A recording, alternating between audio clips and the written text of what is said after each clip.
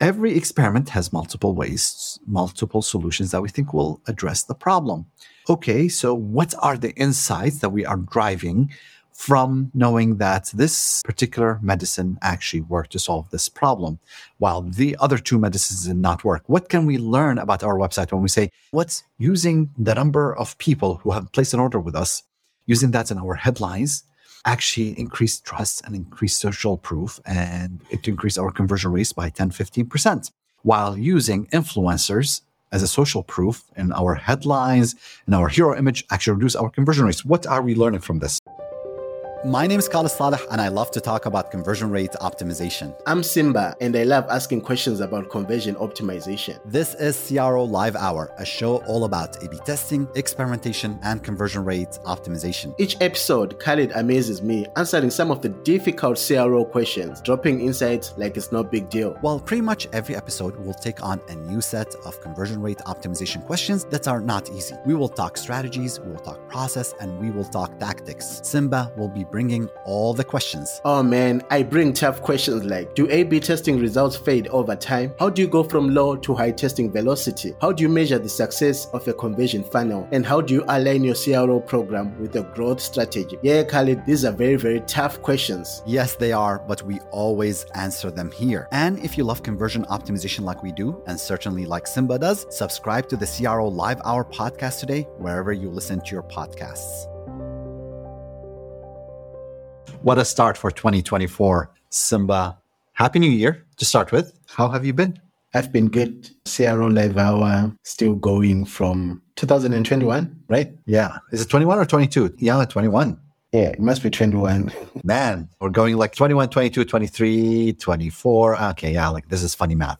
But yeah, we've been going on and recording since November 2021. So that's when we started. We're still going strong.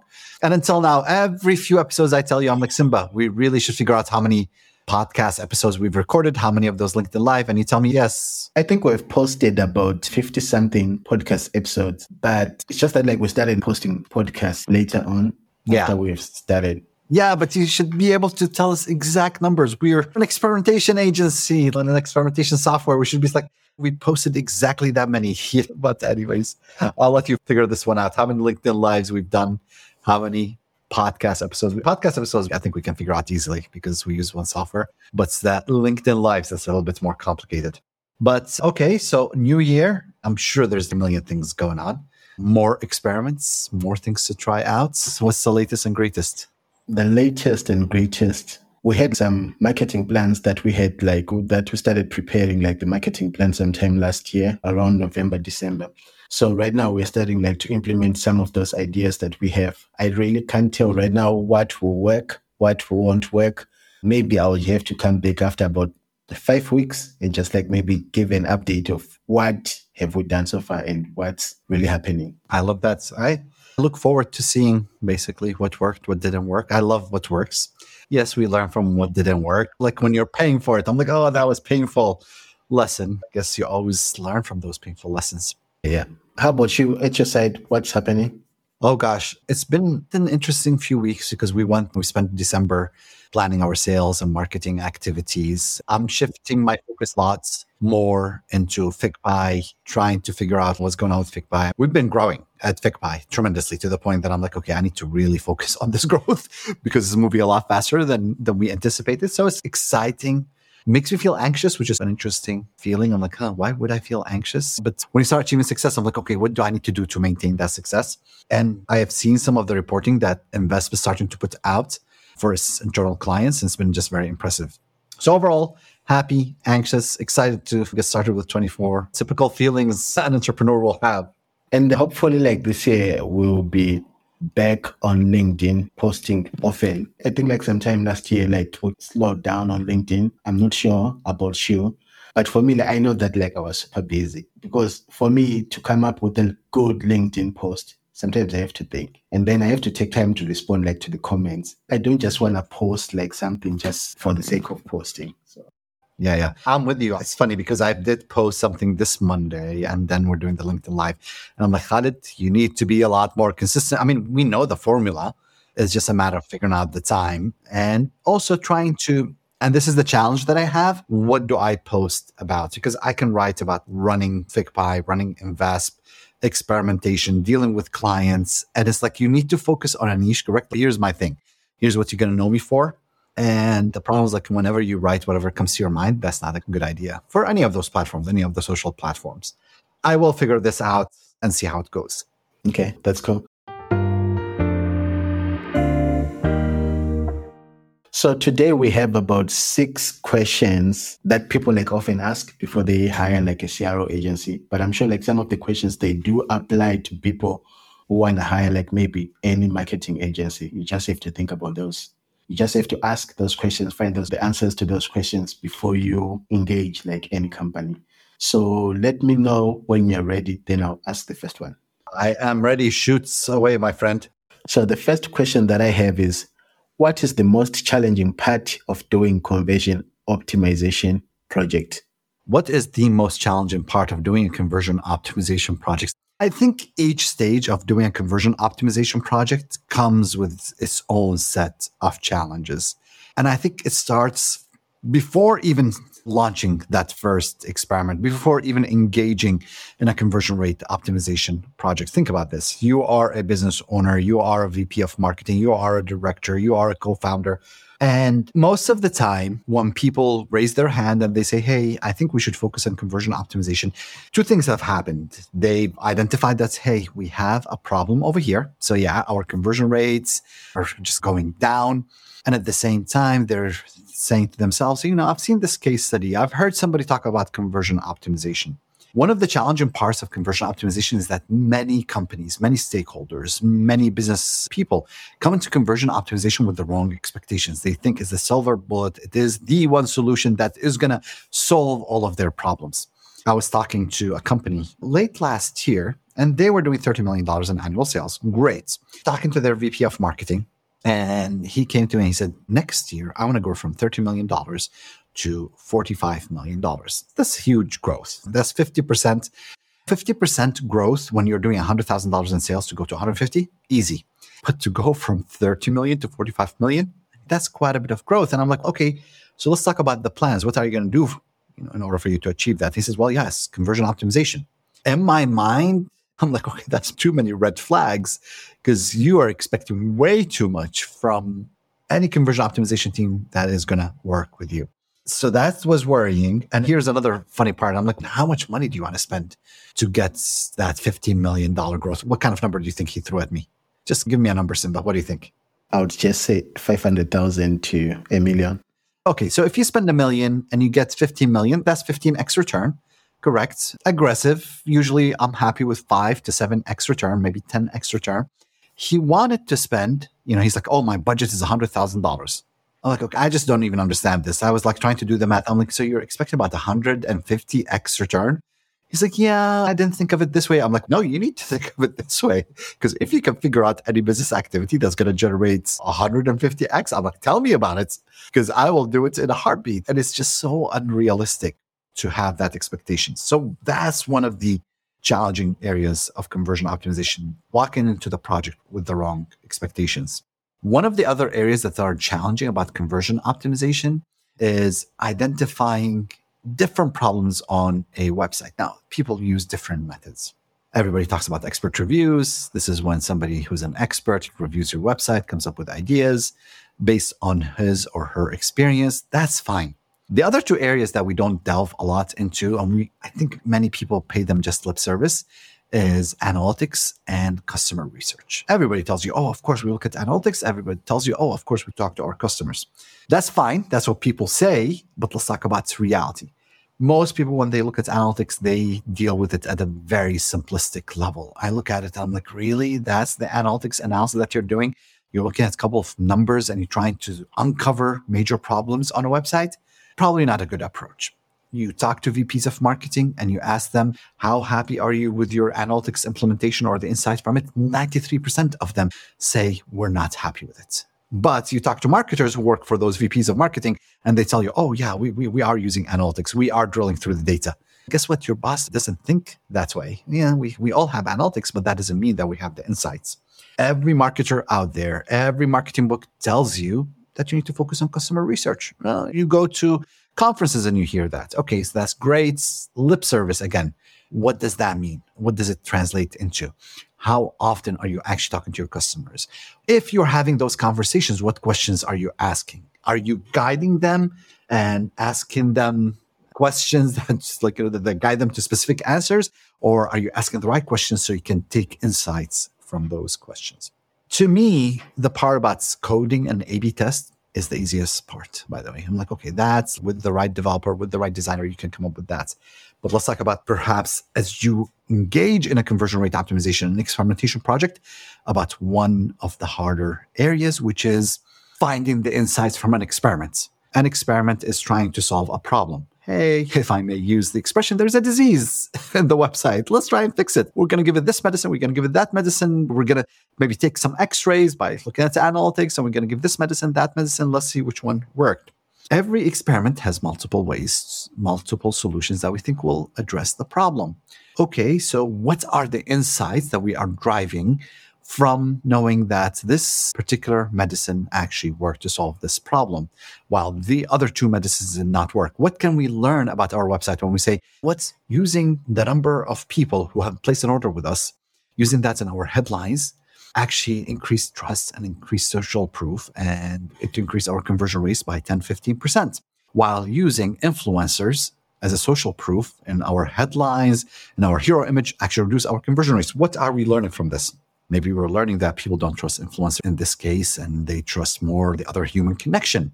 Now, imagine if you're running 50, 100, 200 experiments, finding those insights and saying, oh, we've learned this from here. How can I take this insight and actually apply it across many channels, across many experiments? And then the final piece, I think this is the third time I say this is the final piece, but okay, how do you actually draw a relationship between experiments that you've implemented and money in the bank? I've launched 15 experiments. I've launched 40 experiments. How much money did I make as a result of these experiments? Now, most CROs will tell you, oh, it's a little difficult to establish a relationship between the number of experiments or an experiment that you've launched and a dollar value. Okay, if you want to justify to a stakeholder, to a CEO or a VP of marketing or to a founder, if you want to justify to them why they should be doing experimentation and why they should be doing marketing, you got to show some ROI at some point.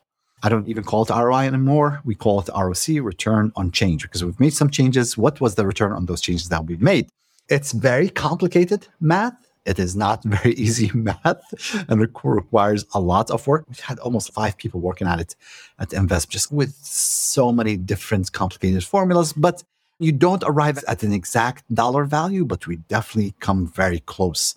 I would say with an 85% confidence that, okay, here, launch that many experiments, we've generated about $1.5 million for you. We've generated $7.1 million for you. I think that really helps you guide the program and continues the excitement around the program. So those are some of the challenges when it comes to running a conversion optimization project.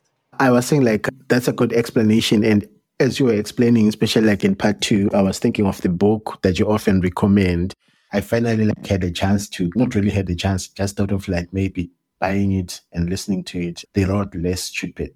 I'm sure it's one of your favorite books because you talk about it all the time. So as you were explaining, I was just thinking about when you were saying that it's difficult to find the insights, especially maybe even from analytics or something like that. Then I was just thinking of maybe finding the unasked questions, as in it's one of the difficult things to do because most of the problems that people do have on their website is just those questions. Those are just questions which are unasked, or sometimes maybe people might just go on their analytic tools. I think, in fact, the main problem that people have is they go to their analytic tools, sometimes looking for the answers instead of coming up with more and more questions from them. Yeah, it's funny because I was talking to a friend yesterday and we're working on a side project, just kind of volunteer work. And he's like, you know what? Here's the data. I have this point of view. And he's like, can you look through the data and just get me the data points that supports this point of view? And I'm like, hold on. It should be the other way around. The data tell you what conclusions. He's like, I know. Can we just do that? I'm like, no, I don't think this is the way it works. Yeah, that makes sense. So moving on to the next question is, what is the worst conversion optimization project that you have worked on? I don't know if I have the worst conversion optimization project. How about the one that like took about 6 months? Can you say, was it the worst, like the experiment that took about 6 months to implement? Yeah, I'll mention three different projects that stand in my mind. I'm like, I don't want to do that.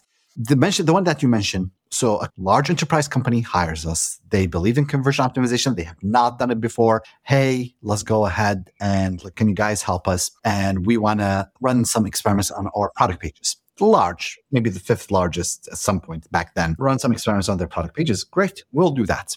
And, we do our analysis. We come up with our hypothesis. We make some changes and we show it to them. And we start getting feedback. We make some other changes. We start creating other variables. So on and so forth, so on and so forth. It took us 6 months of almost 23 rounds of feedback until we end up with 4 variables, 4 variations. We launch it and they all lose. Now, this was a hard pill to swallow, even for their CTO. It was really, he's not a single winner after 6 months. I'm like, not only that, it's not a single winner after 6 months and not a single winner after 23 iterations. There is a lesson there, correct? A lesson that the whole point of conversion optimization is you are taking the approach of MVP. I just need to find something that works. People send me a signal, and then I can spend some more time making it better and better. But many companies come at conversion optimization and they say, we have 4 variations and they need to be pixel perfect. Guess what? There's a good chance that your 4 variations that are pixel perfect, people are going to hate them and they're not going to increase your conversion rate and you're going to throw them out there. So instead, let's try and get them to the point that is acceptable. And let's test it out and people will raise their hands. They will give you enough signals that they are actually interested in the design. So that's one project. I don't know if that's one of my worst conversion optimization projects, but I'll give you a couple of other ones that just stand out in my mind. We signed up one company, and this is back in 2011, 2012. Sign up with us. And we always tell companies it will take us 3 to 4 months before you start seeing results of the experimentation. Our goal is to produce results a lot faster, but you want to set expectations correctly. Hey, it's going to take us a little while. We launched the first experiment, 99% back then. The experiment had 99% confidence basically to win the variation, 35% lift in conversion rates. We ran it. We're like, you know what? This is too good to be true. Let's run the experiment again. Pause the experiment, relaunch it completely, fresh data. Again, about the 33% chance to beat original or 33% confidence. Sorry, we launched a second time. There was a 33% lift with a 99% chance to beat the original. So now we've launched a couple of times. So we're super excited. When you see something like that, I always say, whenever you're doing A/B testing, you are digging for oil. You're looking for those big wins. I am very happy with small, consistent wins, but every time I get some of those big wins, I'm like, oh, we've done it. I call their CEO. I'm talking to him. I'm like, hey, super excited. Look at the results. And they were following with us. They looked at the second iteration and he's like, yeah, I absolutely love it. Thank you. But we'd like to cancel the contract. And I'm like, what just happened? I've just delivered to you from my first experiment a 35%. I have told you it's going to take about 3 to 4 months to see any results. And just by the way, when you measure the impact of that experiment while we're running it, I think it generated about a couple of $100,000 for them, which was incredible. Just by looking at the variation revenue versus the control revenue, and we're like, oh, look at that. We've done $200,000 more. Great. So I'm talking to him, Jeremy. I'm like, Jeremy, can you please explain to me? Because it's very unusual that we deliver such result and you'd cancel right away. He said, yeah, no, the result is really good, but I was hoping for 65% lifts in conversions. Well, okay, it just threw me off because I was expecting many answers, but that's answer I did not expect. And I'm like, can you please explain to me, did our sales guys tell you that we're going to deliver 65%? And did they tell you that we're going to deliver 65% within the first month? He's like, no. They told me maybe 30, 35%. I don't remember the exact, but they told me it's going to take 3 to 4 months. I'm like, so why are you expecting a 65%? He said, my business really needs that 65% lift. I'm like, okay, thank you for talking to me. We'll wrap up the project at the end of the month. Goodbye. Good luck. That was not a very good project where a person, no matter how often you tell them and you try and set expectations, they don't walk into the project with the right expectations and they're not being very honest with you. And then one of those projects that we walked away from, we get hired by an enterprise SaaS company. Hey, VP of marketing, really nice, really sweet. She hires us. She's like, hey, can you help me? And one of the projects we wanted to redesign the homepage. So whenever you redesign the homepage, we have a copywriter who's going through the homepage. We've done a ton of customer interviews. We come up with new copy. She absolutely loves it. I'm like, okay, let's go ahead and implement it as an A/B test. She's like, no, I actually need to run it by the board first. So now I'm like, oh, I didn't know that the board is going to actually review the copy on the homepage. Now, in my mind, usually we avoid testing anything on the homepage because I know the political battles that you go through when it comes to homepages. But too late, I thought I was working with the right stakeholder. It turns out that there's other stakeholders. And oh my God, within that week, we got almost 13 different pieces of feedback. One board member loves it, the other one hates it. And I found myself, and the team found themselves stuck in the middle of a battle between board members. It was like you fix one thing for one board member, and I'm like, okay, can we even get on a call with them? Nope, can't get on a call with them. We end up canceling that project, and it's rare for us. Usually we push through and we make sure, like we've dealt with so many different companies, so many stakeholders. But in that case, the fact that we could not get access to the actual decision makers, it did not make sense. So we walked away. Funny part, a couple months later, they end up hiring an agency to redesign the homepage.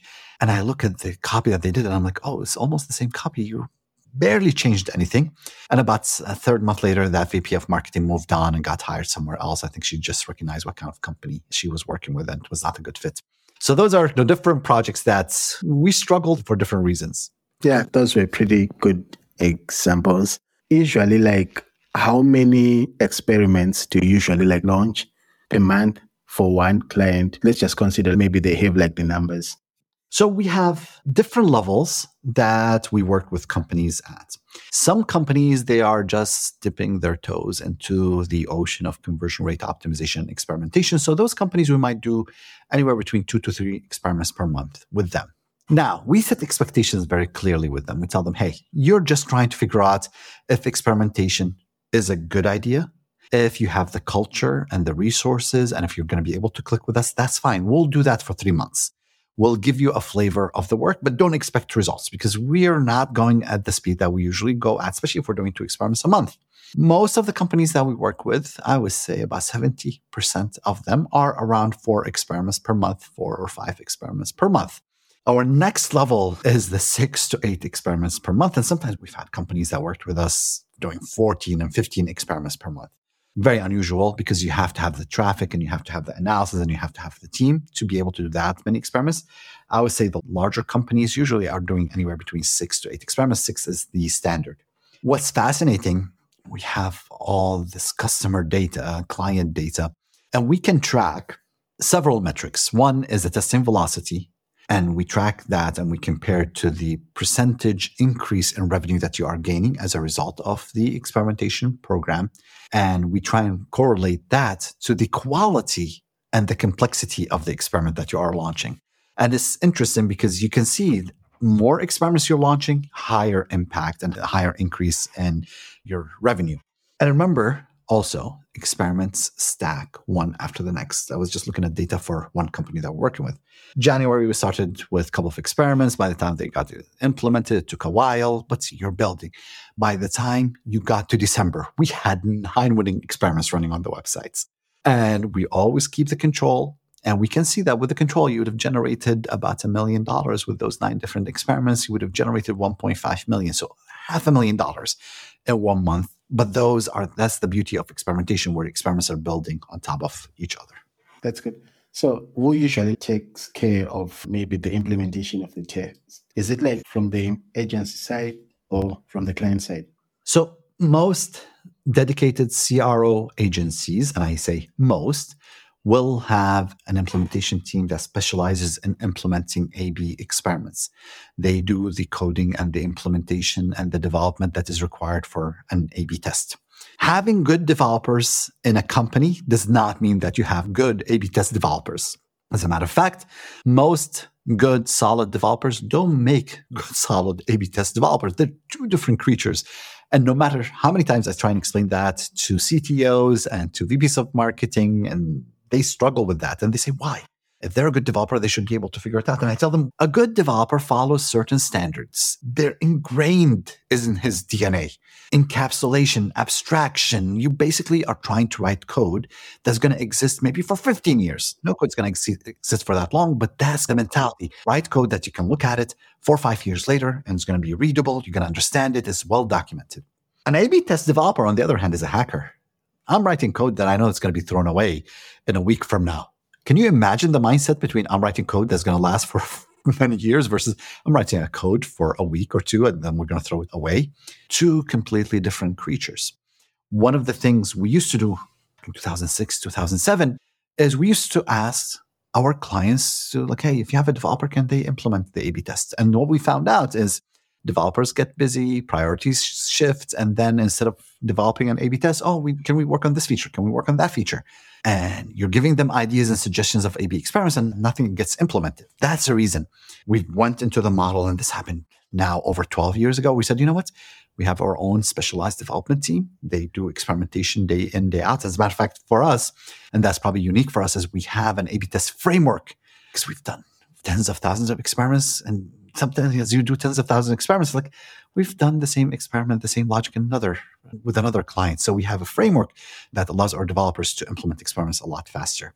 But having a dedicated team, whether if you're hiring an agency, you want them to handle the implementation. If you are going to do something internally, have a dedicated implementation team that just only focuses on A/B testing and experimentation. I was going to ask you, I know like we've touched on this question before, but maybe just for the sake of someone who's listening to the podcast for the first time, how long does it take from ideation to implementation of the test? Because like I've talked about the difference between A/B testing developers and stuff. So I just curious to know like how long will it take from ideation to implementation? So an average A/B experiment for us, and again, we're probably a lot faster than anyone else. And let's talk about medium complexity experiment, not, I want to test single step checkout versus a multi-step checkout. And, I don't want to test a headline. I'm just tweaking a headline. No, a medium complexity experiment for us takes on average about 14 hours from ideation to, hey, the experiment is launched on your website. Now, again, this depends on the complexity of the experiment. I think the standard, by the way, in the industry is around 22 hours. Again, for us, I would say 12 hours is the average. I think for us, a complicated experiment might take anywhere between 16 to 24 hours. Now, how long does it take to implement versus the duration for implementation, correct? Because sometimes you have to get approvals. The designers have to get feedback. So that will take usually around 10 days. That's the reason we aim at launching 4 experiments a month, and you have to have a queue running. One experiment is in the ideation. The next one is actually in the design. The third one is in the coding. So continuous movement to be able to produce 4 experiments launched on the website at any point in time. Okay, sure. I think that was the last question that I had. Awesome. Thank you, Simba. Thank you, everyone, for listening. Super excited to be in 2024. And I would say, let's ask our listeners. We've had thousands of downloads for the podcast, so it's super exciting. But I would ask you to share the podcast with somebody who's going to benefit from it. That's a favor to us because we want to grow our audience. And until next week, happy testing. Sure.